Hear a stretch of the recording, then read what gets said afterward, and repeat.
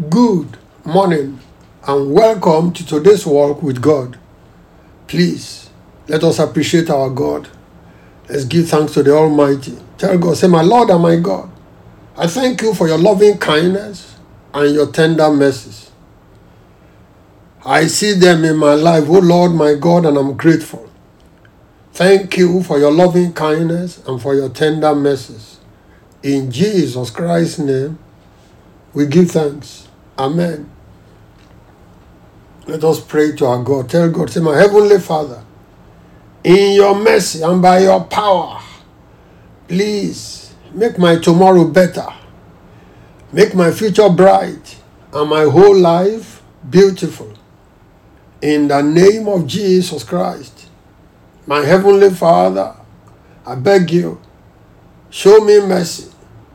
Please, by your power, make my tomorrow better. Make my future bright. And make my whole life beautiful to your own glory alone. In Jesus Christ's name, we pray. Amen. Job chapter 42, verses 7 and 8. Job 42, verses 7 and 8. I'll read from the easy to read version, ARV. I read now.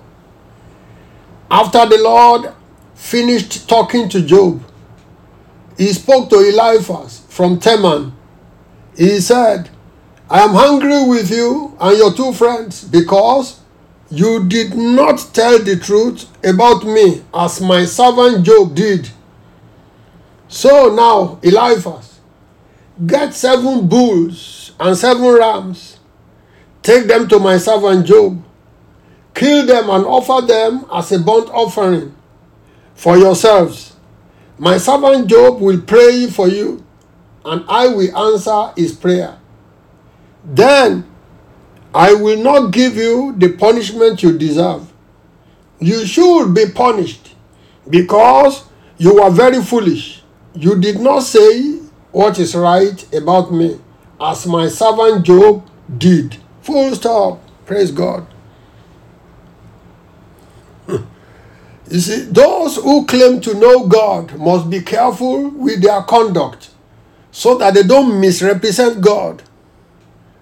Those who speak for God must ensure that they speak by His Spirit so that they can speak the truth in love, not just dish out facts from their loveless hard hearts.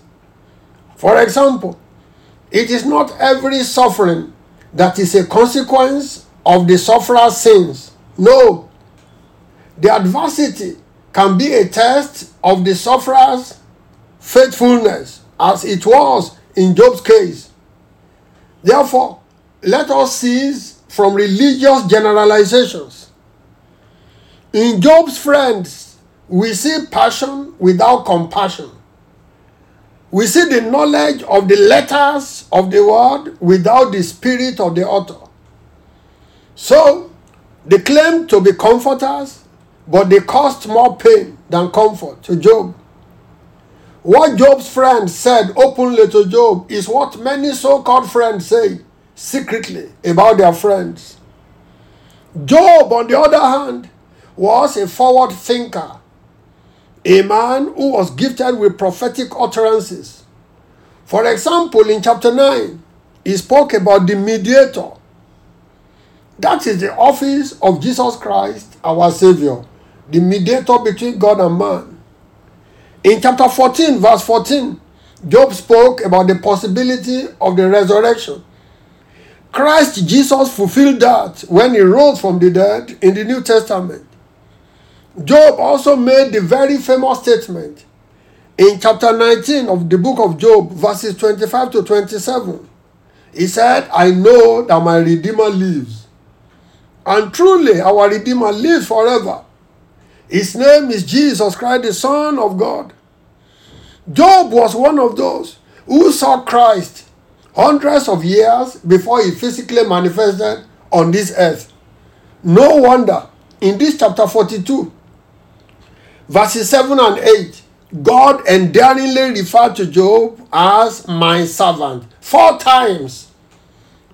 In 2 verses of scripture alone, God said about Job, my servant, my servant. That repetition is for emphasis. May we draw near to God. May our lives please God. And may God own us as lovingly and as approvingly as he owned Job. Let us pray.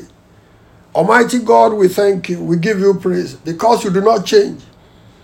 Lord, please help us by your grace to be imitators of you, our heavenly Father. Help us to be loving, help us to be kind, and help us to be attentive to your spirit. Help us to be true to our friends in the name of Jesus. And in any way that any of us has misrepresented you, please forgive us, O Lord. Thank you, Holy God. In Jesus Christ's name, we pray. Amen.